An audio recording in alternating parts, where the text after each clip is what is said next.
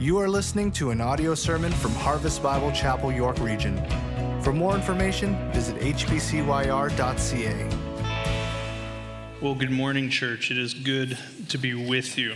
And I sincerely mean that. It is a treat to be with you and to be able to open God's Word with you here this morning. I was looking at my Fitbit. I don't know how many of you own a Fitbit, but apparently I've been in preacher mode for about 10 days now. My heart rate has not come down below 92 beats per minute, so preaching is helping my weight loss. That's great. So it's good to be with you here this morning. My name is Mark. I am the Director of Soul Care here at Harvest. That's our counseling ministry here out of the church. And today it's a privilege to be able to share with you a little bit about what's been on my heart, what's part of our soul care ministry.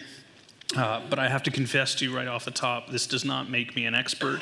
In fact, what we're talking about here this morning is actually an area that's under great refinement in my life. The last few weeks have been incredibly convicting in my own heart, and it's been refreshing. It's been good to see how the Lord has been working in me, and I trust that He will be working in all of us here this morning. So this morning we're going to talk about the kind of the touchy subject of evangelism. We're going to be talking about what it means to live missionally and what that looks like in our modern day culture. Here at Harvest, we have a saying, you've probably seen it on our website. If you've been through step one, you would have heard it, and it says that we are a people who are about participating in the Great Commission, but doing it in the spirit of the Great Commandment. And it's this idea that we are called, Christ calls us in Matthew chapter 28, to go and make disciples, baptizing them in the name of the Father and the Son and the Holy Spirit, and teaching them to obey. And so missional living is twofold. It means that we are boldly proclaiming the gospel, but then lovingly walking alongside those who have accepted that gospel to become more Christ-like. And the problem is that while all of us are here this morning, and I presume you've heard this phrase, I presume you've heard of the Great Commission, but my problem here this morning, and it's apparent in my life, is that here in the West especially, missional living is kind of done and away with.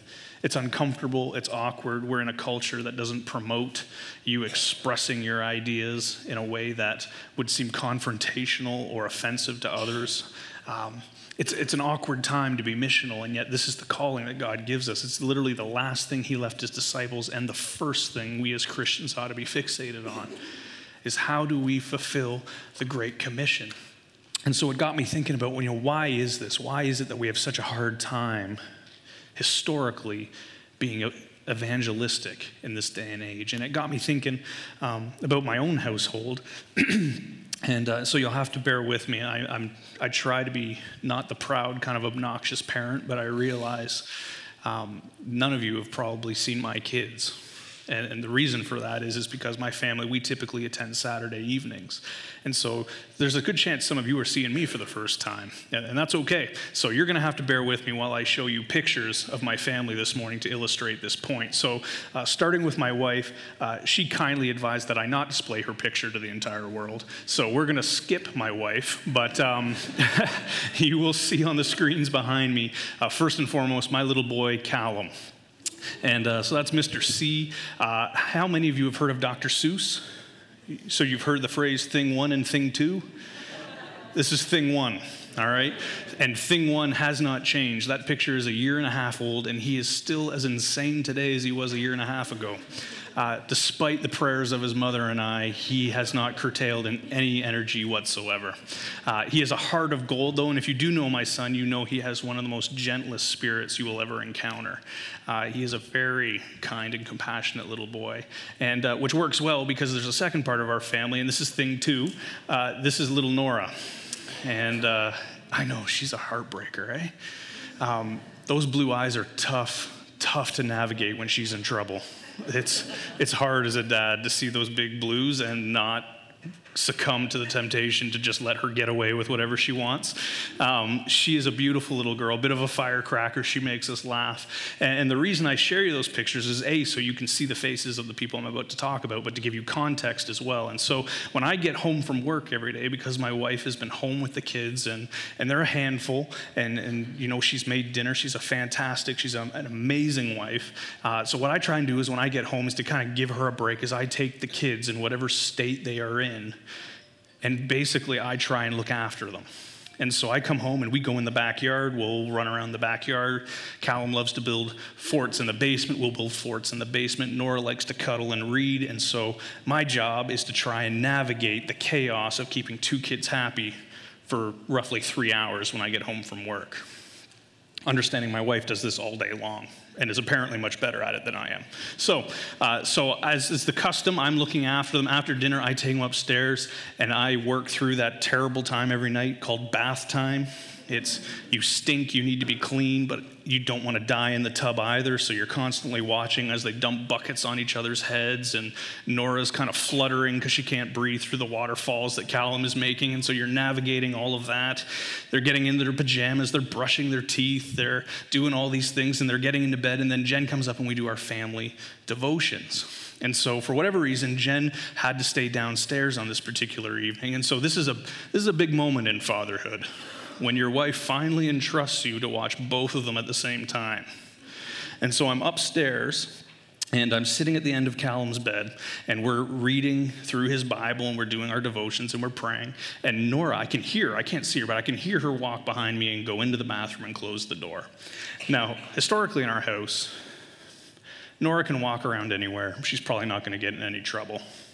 Callum, on the other hand, will stick things into outlets. He will throw things down the toilet. He is the one you cannot leave alone. So because I can see Callum, I'm not really worried about Nora. So Nora goes into the bathroom, and then a few minutes later, shrieking, just horrific shrieking. And so calm, cool, collected, I get up, I walk over to the bathroom, and right away I see what the problem is as I go to open the door, she has locked it and cannot open it. And so I bend down and I whisper, I'm like, Nora, we can fix this. Just don't let your mother hear you. You need to stop screaming. We're all gonna die. Stop. And I tell her gently through the door, just turn that little thing you turned, just turn it backwards. I can't. I'm like, yes, you can. Stop it. And not cool, not calm, not collected, I begin to hear my wife weaving through the home, and I'm telling her, Nora, we got 5 seconds. You gotta move, woman. Let's go. And turn it. I'm like, turn it counterclockwise. And literally she says, I don't see a clock on the counter. And I'm thinking, oh, we're toast. And so I'm working on the door. I'm trying to explain it to her. And dads, you know this moment when there's a child crying and you know your wife is en route. You can't see her. You can't hear her, but you know she's there. And I'm bent behind the door, and it's like you're walking, and you know how you get that instinctive feeling someone is looking at me? You could be on a bus, you could be walking down the sidewalk, someone is staring at me. That is what I feel in the back of my head. And I turn around, I'm like, all right, here's the situation, honey. We have a bit of a hostage situation in the bathroom. It's under control, we're looking into it, we'll get her out. And my wife immediately starts shoving granola bars under the door because my daughter hasn't eaten in half an hour and she could die of starvation. And she's yelling through the door, Nora, are you okay? Are you stuck? Are you trapped? Are you cold? I'm like, are you cold? I was like, the heat's on in the house. I was like, she's not a newborn, she's 2. And so at this point in time, my son comes out and just kind of casually just says, if that were me, I'd probably be getting a spanking. I just thought, what is wrong with you, son? Get back in your bedroom. And so I'm talking through the door, I'm talking to Nora, and I'm saying, come on, honey, it's not hard. It's literally just the opposite of what you did. She's not getting it. My wife is shoving sandwich ingredients under the door now, and my son comes through again. He says, you know what, Dad, if that were me, I probably wouldn't get dessert for a month. And I just thought, clearly devotions did not work tonight, son. You need to go back to your room and read your Bible again. And so finally, I have an Allen key. I've got screwdrivers. I've taken apart the door. We have opened it. My wife rushes in, checks her vitals. She's good. Nora survived the crisis. And my son stands in the doorway, almost arms open, and just says, what? She's not going to get in trouble? And I looked at him. I said, buddy, she's 2. She didn't know any better. I was like, why do you want her to be in trouble? Why is it you want her to be spanked? Why is it you don't want her to have dessert for a month? And my son, who's genuinely, hear me on this, I'm not ragging on him. I love him to death, and he's the best kid I know. But I remember having this beautiful conversation with him where I explained to him, I said, you know what, buddy? Moms and dads, we have a God-given responsibility to love and to care and to discipline at times children. But we're not making these decisions in our own strength or in our own thinking. We don't operate by our own convictions. We operate from what God says in his word. And here's a little foreshadowing for us here this morning. As we look at the story of Jonah. Here we have a little girl who literally does not know her right hand from her left. Doesn't have a clue what's going on. And yet God calls us sometimes to be gracious and have pity on someone. And so what good does it do for me to punish Nora? You know how difficult that's going to make potty training when she won't close the door? I don't want to put up with that. Let's just give her the pass. Let's give her a hug. Let's make sure she's okay. Let's love our sister. And I remember it was this beautiful moment where he came out of the room and he went to her and he was like, Nora, I was wrong. You can have dessert. And I thought, my work here is done. And then I turned them over to their mother. And but we do this with evangelism. Is I think what happens in our culture is we understand the Great Commission. We understand the logic behind it. We understand it's commanded of us. But we operate out of our own convictions. We operate out of what we think is right, what we want to do, what works best for our situation. And the problem with that is not only is it blatant disobedience to God's call in our life, it's also detrimental to our own spirit, because whenever we take our eyes off the Lord, we inherently put them upon ourselves. We become prideful, we become selfish. And what happens is evangelism is done by the wayside, because for the vast majority of us, I'm guessing, it's not comfortable and it's not easy. And so I don't think we have a situation in our culture where we don't do evangelism because we're afraid of what someone says or we're afraid of what someone may ask. I think we do it because in our hearts we're lazy. And that's a harsh truth for us here this morning, that in the West, I truly believe this, that what comes first before we even get to what someone might say or respond to the gospel, it fundamentally just conflicts with our convictions or what makes us happiest and most comfortable. And so this morning we're going to look at Jonah. If you haven't gotten there already, we're going to be in Jonah chapter 4. Jonah is a fascinating character. It's one of my most favorite books of the Bible, and you guys are familiar with the story, I'm sure. Jonah is a minor prophet. He's the first prophet who is called by God to actually go outside of Israel and spread good news. He's also the first prophet to blatantly disobey God's call on his life. Rather than responding to what God called him to do, to go to Nineveh. You know the story. Jonah decides to board a ship and go the absolute opposite direction. He goes the opposite way, and when God sends a storm that threatens to break up the ship, we see in Jonah chapter 1. Jonah, rather than working through his hard issues, rather than working through what he has done wrong, restoring his life and repenting before the Lord, what does he choose to do? He volunteers his life by being thrown overboard in hopes that he may drown in the ocean. You think about that for a second. Think about the statement you are making to God there, that you would rather die before seeing someone else come to Christ. And Jonah had good reason. We know the story of Nineveh. We know that they were a direct enemy to the nation of Israel. They were part of the Assyrian Empire, which put them at geographical odds with Israel. But the second thing is we know that Scripture tells us a great deal about the character and the conduct of Nineveh, which was atrocious. You go home this afternoon, you read Nahum chapter 3, or you read Hosea chapter 13, and you can read about how the blood ran through the city's streets, how there was torture, how there was murder, how there was a total distrust and a total abhorrence towards God. Babies were being murdered, pregnant women being opened in the streets and then being murdered alongside their unborn children. Nineveh was a grotesque place.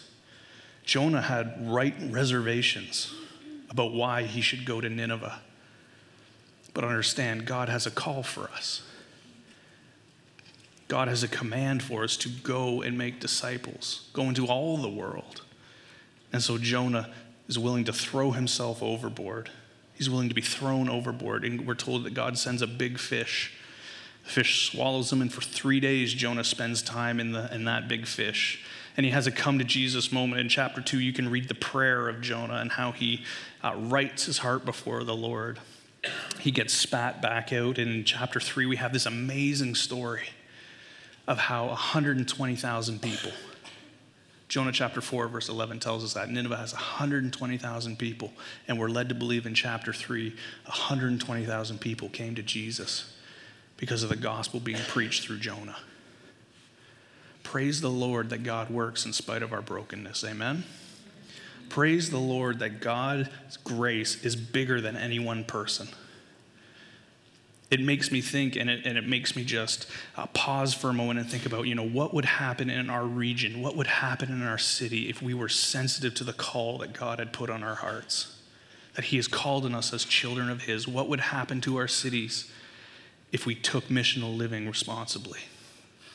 We saw that through a broken, dysfunctional man, 120,000 people came to Christ. What would happen if we had that same attitude in response to calling? It's amazing what God can do. And yet here's the problem, is just as fast as Jonah repented and God used him, within that very same week, we see in chapter 4 just the immense brokenness that's happening in Jonah's mind. We see how, just like how my son needed a bit of a spiritual correction, he needed to be reminded of who is the one who sets what's right and wrong, who is the one who determines what's good and right and profitable.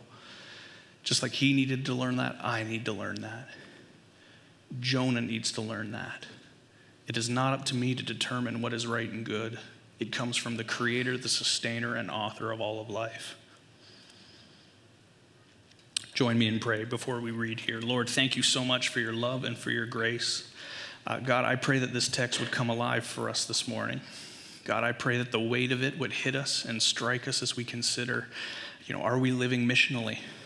Are we people who are participating in the Great Commission in the spirit of the Great Commandment? God, would we be going into the world making disciples because we love them, and more importantly, we love you? Would we be people whose walk match our talk? Would we not just be hearers of the word, but doers, Father? Would you do a work in us all here this morning? We pray these things in your name. Amen.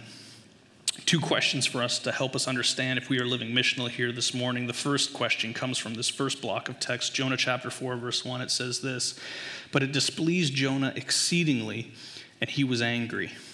And he prayed to the Lord and said, 'O Lord, is this not what I said when I was yet in my country? That is why I made haste to flee to Tarshish, for I knew that you were a gracious God and merciful, slow to anger and abounding in steadfast love and relenting from disaster. Therefore now, O Lord, please take my life from me, for it is better for me to die than to live.' And the Lord said, 'Do you well to be angry?'"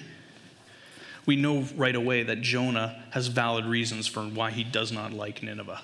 We know they are enemies. We know that they are violent. We know that they are an evil people. But what's fascinating about this is when we read verse 1 here, the translation gets a little whitewashed when we bring it into English. What it literally says is this: "But it was pure evil to Jonah, and he was angry." In other words, there's something more going on here, more than just the fact that Nineveh, he had to go to Nineveh, he had to speak to these people. There's something even more sinister going on in here, and the answer comes in verse 2. He says, "Is this not what I said? Is this not what I predicted?" See, Jonah is not just mad because he doesn't like going to Nineveh and he didn't want to go to Nineveh. He's not just mad at Nineveh's character, he's actually mad at God's. You think about how profound that is for just a moment. That Jonah is so backwards in his thinking and is in so much need of a spiritual alignment that he is more flustered with the fact that God was honest and true to his character than the fact that he had to go there in the first place. How much hate do you need to have in your heart to quote scripture back to God to try and justify why someone else should not receive Christ?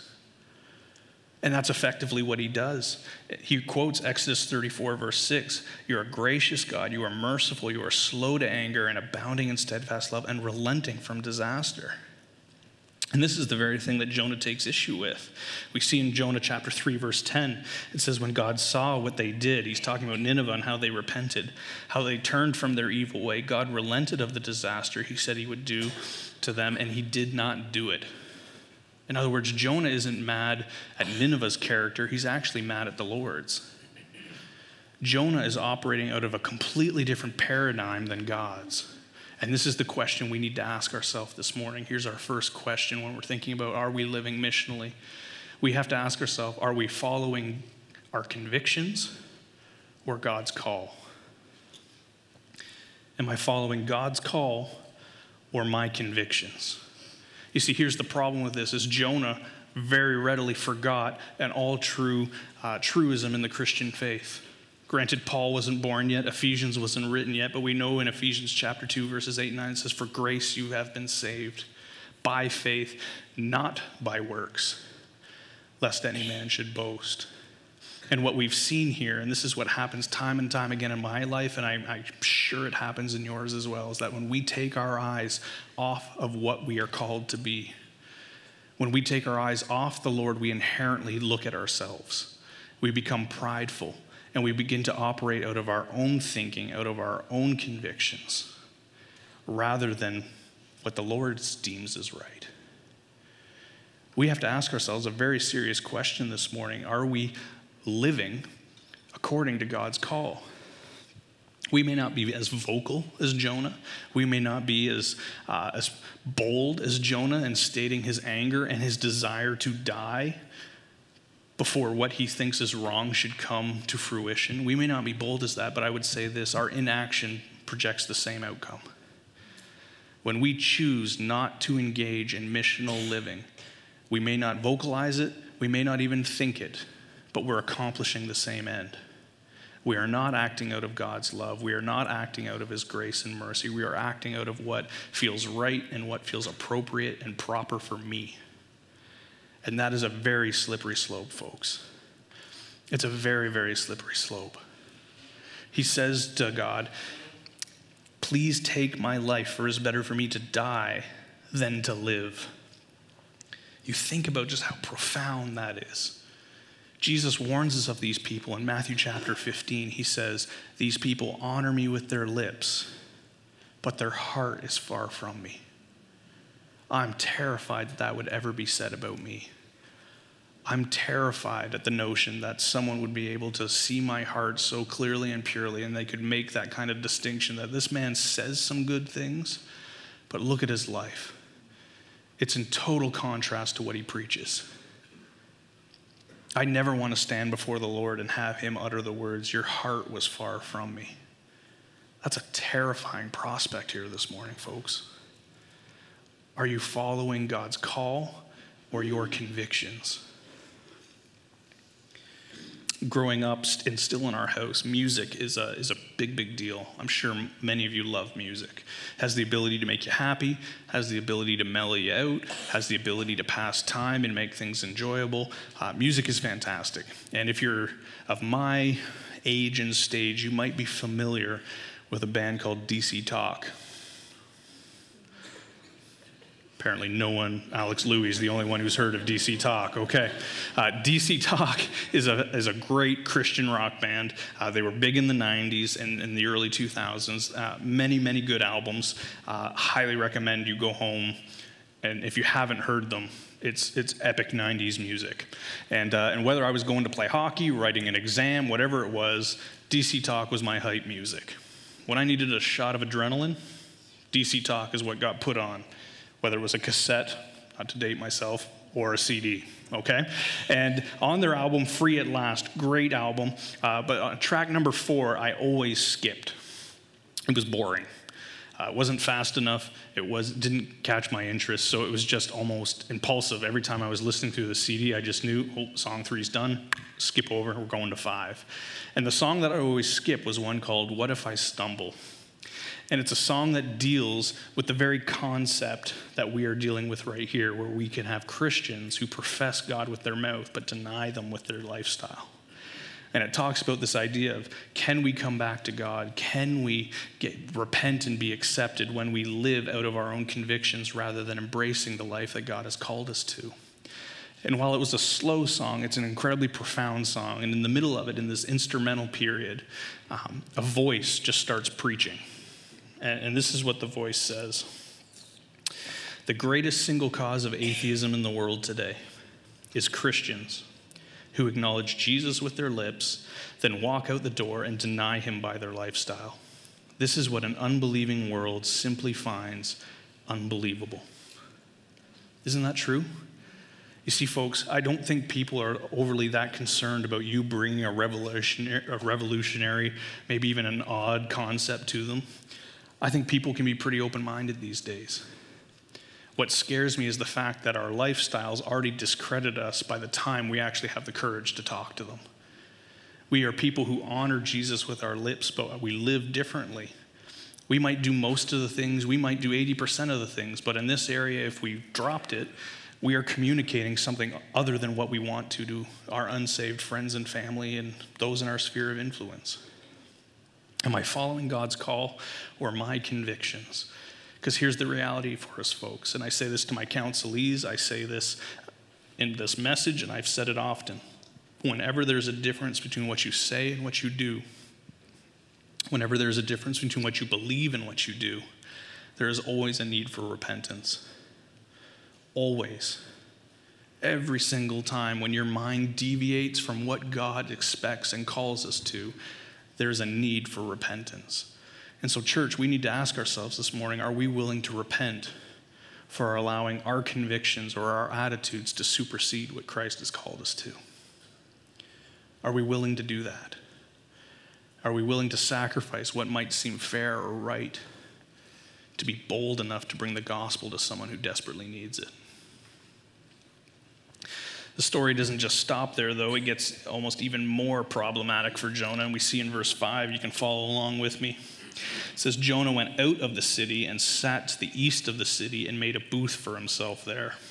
He sat under it in the shade till he should see what would become of the city. Now the Lord God appointed a plant and made it come up over Jonah that it might be a shade over his head to save him from his discomfort. It's an important word.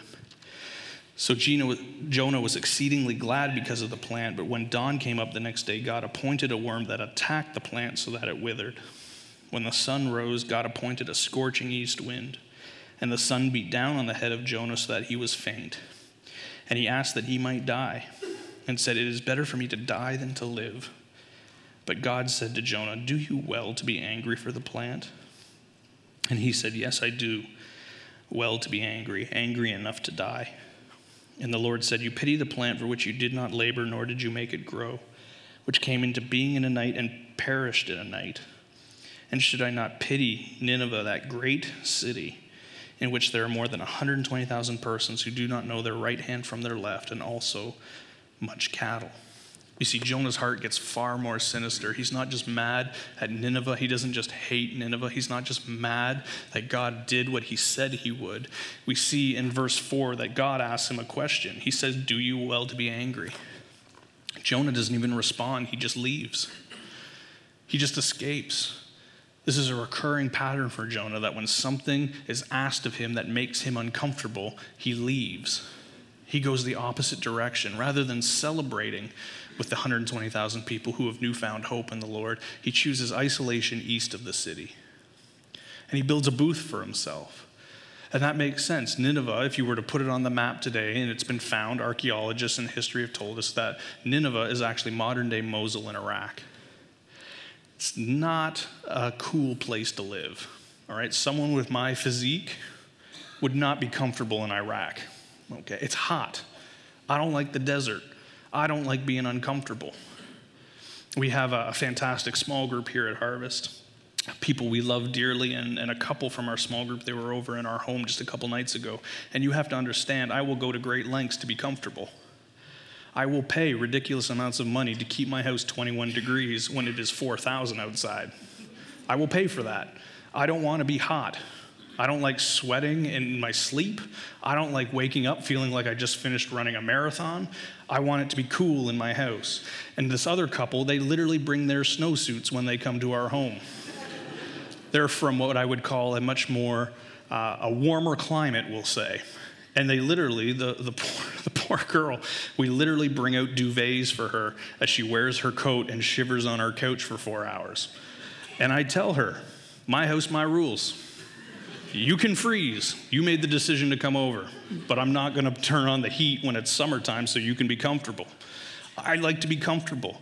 Jonah likes to be comfortable. He goes outside the city. He builds a booth for himself because it's 100 degrees outside. And then we see at the beginning of verse 6, or sorry, at the end of verse 6, we see that Jonah was exceedingly glad. What's he glad about? Because God appointed a plant. He appointed it, and it says this, to be a shade over his head, to save him from his discomfort. You see, he was exceedingly angry at God moments ago for being true to his word and saving Nineveh. Now he's exceedingly glad when God starts to do things his way, when God starts to alleviate his discomfort. It's a profound truth for us, and I think it's very true when we think about evangelism here today as well. Here's our second question. Not only do we need to consider, am I following God's call or my convictions? Second thing we need to ask is, am I focused on my comfort or God's compassion? Am I focused on my comfort or God's compassion? And we're going to see very quickly, there's a lesson in here that God tries to teach Jonah, and we see his response very, very quickly. Verse 7, when dawn came up the next day, God appointed a worm that attacked the plant. Now understand, this plant is no weed, okay? Likely, knowing the area, knowing the region, it's a castor bean plant. Castor bean plants can literally grow overnight. They can grow 8 to 10 feet tall, and their leaves can be a foot wide. So this is a big sucker of a plant that's grown. And God appoints a tiny worm to attack it. We'll circle back to that. He appoints this worm, and it attacked the plant so that it withered. The sun rose, God appointed a scorching east wind, and the sun beat down on the head of Jonah, and he was faint. And look at his response. Again, he wants to die.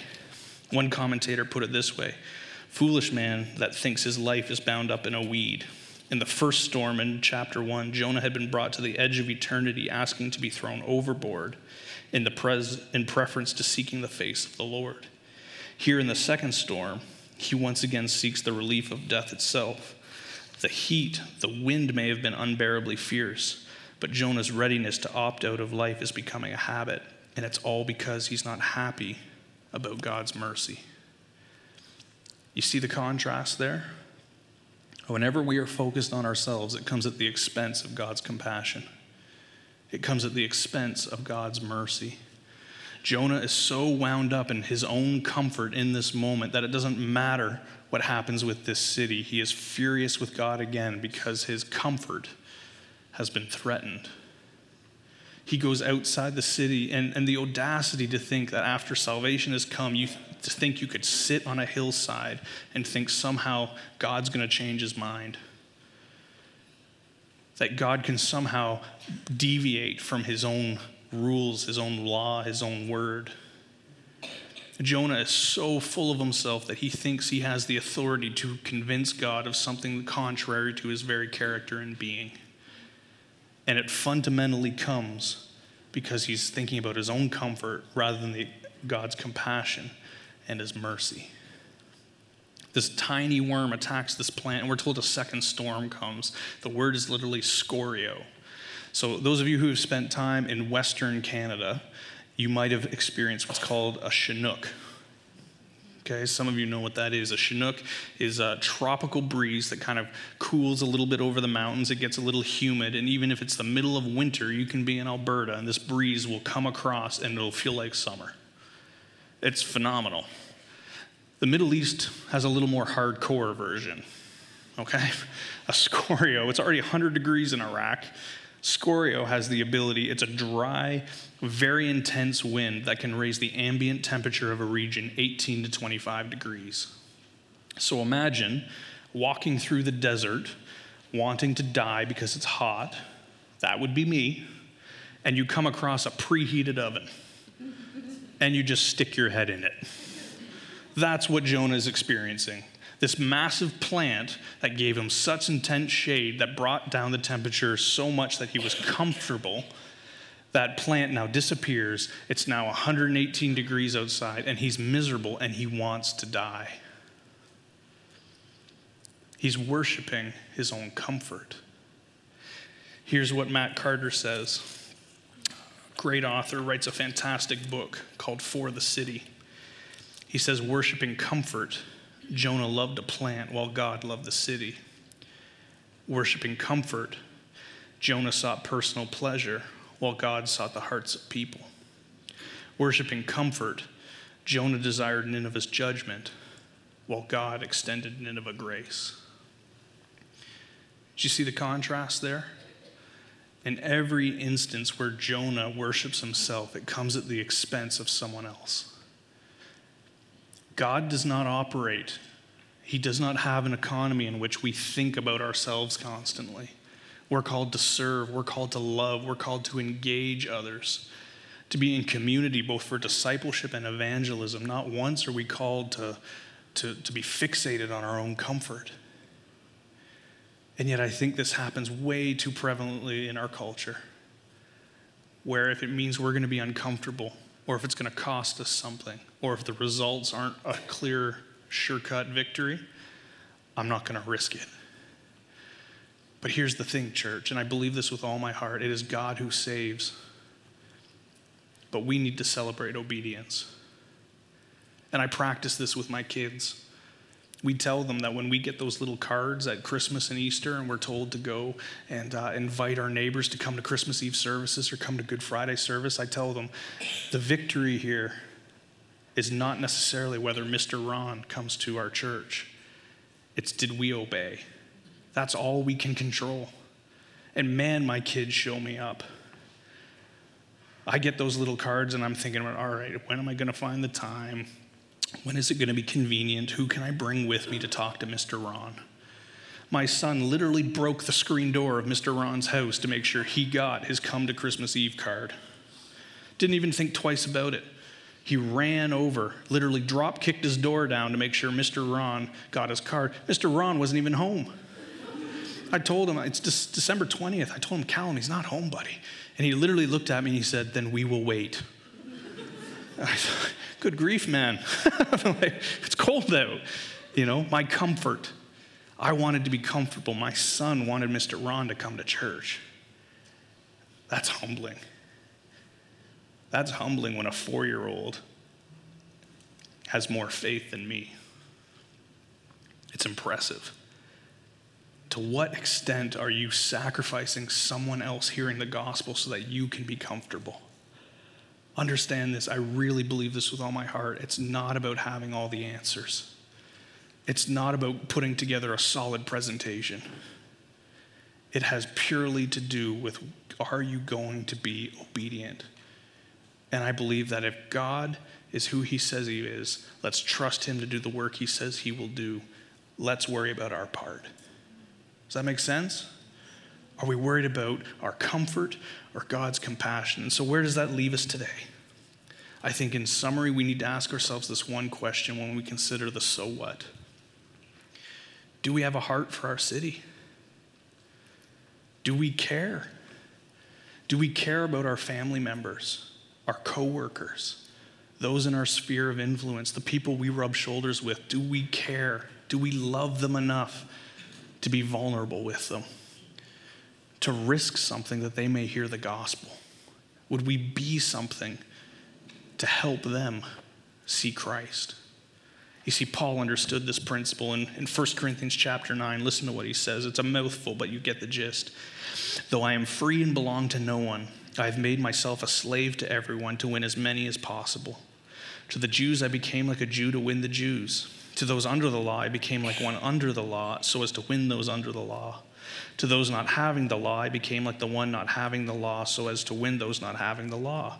To the weak, I became weak to win the weak. Hear this. I have become all things to all people so that at all possible means I might save some. I do this for the sake of the gospel that I may share in its blessings. You know what happens, church? We share in blessings when we're obedient. That's true of anything in the Christian life. If you are obedient, you will be blessed. It's not the reason we do it, it's just the currency that happens. There is something edifying and just joyous in being obedient to the Lord. And Paul gets that. He is willing to be whatever it takes so that some, he's not expecting a 100% ratio. He's hopeful for one. He's hopeful for maybe two, that God would do a work through him so that one or two people would come to faith. Can you say that about yourself? Can you with integrity say, I will do whatever it takes to see someone come to Jesus? A number of months ago, Jen Louie, our children's director here, she came to the staff at a staff meeting and she said, we got Harvest Summer Kids Camp coming in a month or two. We still need some help. If you have any names of who might be able to help, please let me know. And because I'm an idiot, I put my hand up and I said, sure, I'll volunteer a week to spend with children. And I had no idea what she would assign me to. I had no idea what I would do. I figured I'd stand beside a bouncy castle and hopefully double bounce some kids and give them the thrill of their life, and then they go home and it's fantastic. She came back to me and she said, Mark, the Lord has really laid it on my heart that you need to lead a baking elective. And I said to Jen, the Lord has failed you because you do not want me baking with children. You don't want me near an oven. You know, and I remember laughing with her about it, and of course I was happy to do it, and thankfully my wife is really the one who did it. You know, I'm not going to take credit, I'll be honest. She just told me what to do, and it was fantastic. But here's the thing, and I can only say this because it's been a humbling point for me. I'm not coming with any pride. Please don't hear this. It's because the Lord has shattered me in this area in the last month. I said yes because I was willing to be all things to anyone so that a child could hear about Jesus. That's the heart. That's what this is about. I didn't want to make cupcakes. I wanted to eat them. I didn't want to make them. But man alive, I'd wear a goofy apron and a massive hat, and I'd say words I'd never heard of before if it meant that I had an opportunity. And I prayed for this each and every single day. I said, Lord, if there's one, send him my way. Are we willing to be all things to all people so that they would hear the gospel? Do we have a heart for our city? And it's going to get real practical, church. If your small group is meeting this week, if it's not, still get the questions. It's still applicable for you as an individual. The accountability question is this: who is the one person in your life who needs to hear about Jesus this week? Will you join me in that mission? Will you humble yourself, even if it scares you to death? And this week, is there one person? It could be a child. It could be an in-law. It could be a colleague. It could be your bus driver. It could be the person sitting beside you here this morning. Are you willing to be all things to all people that God might work and save some? Are we willing to do that? I'll close with this last illustration. On June 6th at 6:49 p.m., I had the privilege of witnessing probably one of the coolest things in my lifetime. Marriage is great. My wife is great. So not knocking marriage at all, but I think even my wife would agree the same thing. I think one of the most fulfilling things we've got to observe on that June evening was seeing my son receive Christ. Blew my mind. And I fought him on it. I tried to talk him out of it. I said, buddy, I was like, you're young. I was like, do you understand this? Can you adequately convey to me what grace is? Can you tell me what Jesus accomplished on the cross? Can you tell me what sin is and how it has wrecked your heart? Can you tell me that you're honestly, with full integrity, not doing this simply to make me happy? Because that's the fear, right? As a parent, you're giddy as anything on the end of their bed, but it doesn't mean anything if it's not real in their heart. And so I fought him on it. We talked for probably a good 20 minutes. It's the longest conversation I've ever had with him. Normally he's off kicking a soccer ball, comes back in the house bleeding, gets a Band-Aid and goes out and does it again. 20 minutes I sat with him, looked him in the eyes, and man, that kid was succinct. And I came away thinking, who am I to get in the way of a childlike faith? Isn't that what Christ calls us to? So Lord, I'm going to trust you. I trust his answers. Let's do this. And I got to watch him receive Jesus. I saw salvation in front of me. the joy. It was 8 o'clock at night by the time we were done celebrating, and he'd eaten 2 massive sundaes. I didn't care. So you can stay up all night at this point. You're saved. You tell your mom that when she gets home. It'll be fine. It was fantastic. I went out on the back deck, and I remember it was one of the best quiet times I can remember with the Lord. Just thanking him. But you know what wrecked me that evening? 6:49 rolled around. My son received Jesus. 11 p.m. comes around. I'm heading to bed, and I sat on my daughter's bed. And I realized there's still one in this house. And she's young. And I get that she can't understand it. But the thought of my daughter not accepting Christ terrifies me. I bawled. And here's the thing, church. I think that's expectant from a dad to his daughter. I think you guys would be shocked if that wasn't a concern for me. But I'm ashamed to say that I wish I had that same heart for everyone else in our world. And that's what's at stake, is we're not called to love people at a distance. It's called to be personal. It's called to be real. My heart needs to break the same way it does for my daughter as it does for Mr. Ron. I need to pursue him with the same tenacity I would my child. I get it's a different relationship. I get that she's my daughter. But understand, we're all God's creation. God calls us to have one heart on this, that we would live missionally to see Christ save the lost, family or otherwise. And that's been convicting for me. That's been a hard truth for me to swallow this week, is do I love people in the same way I love my kids? Am I willing to risk what I risk by not engaging this world?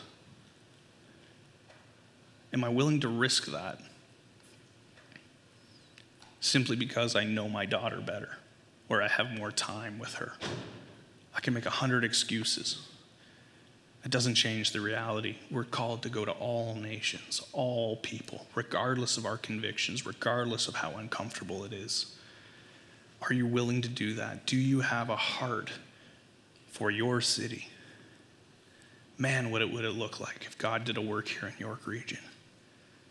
What would it look like if God did something in your neighborhood or in your workplace or your family? Man, I pray that we have a heart on this that would be unified, and that this church would be recognized as a church that's got its priorities straight.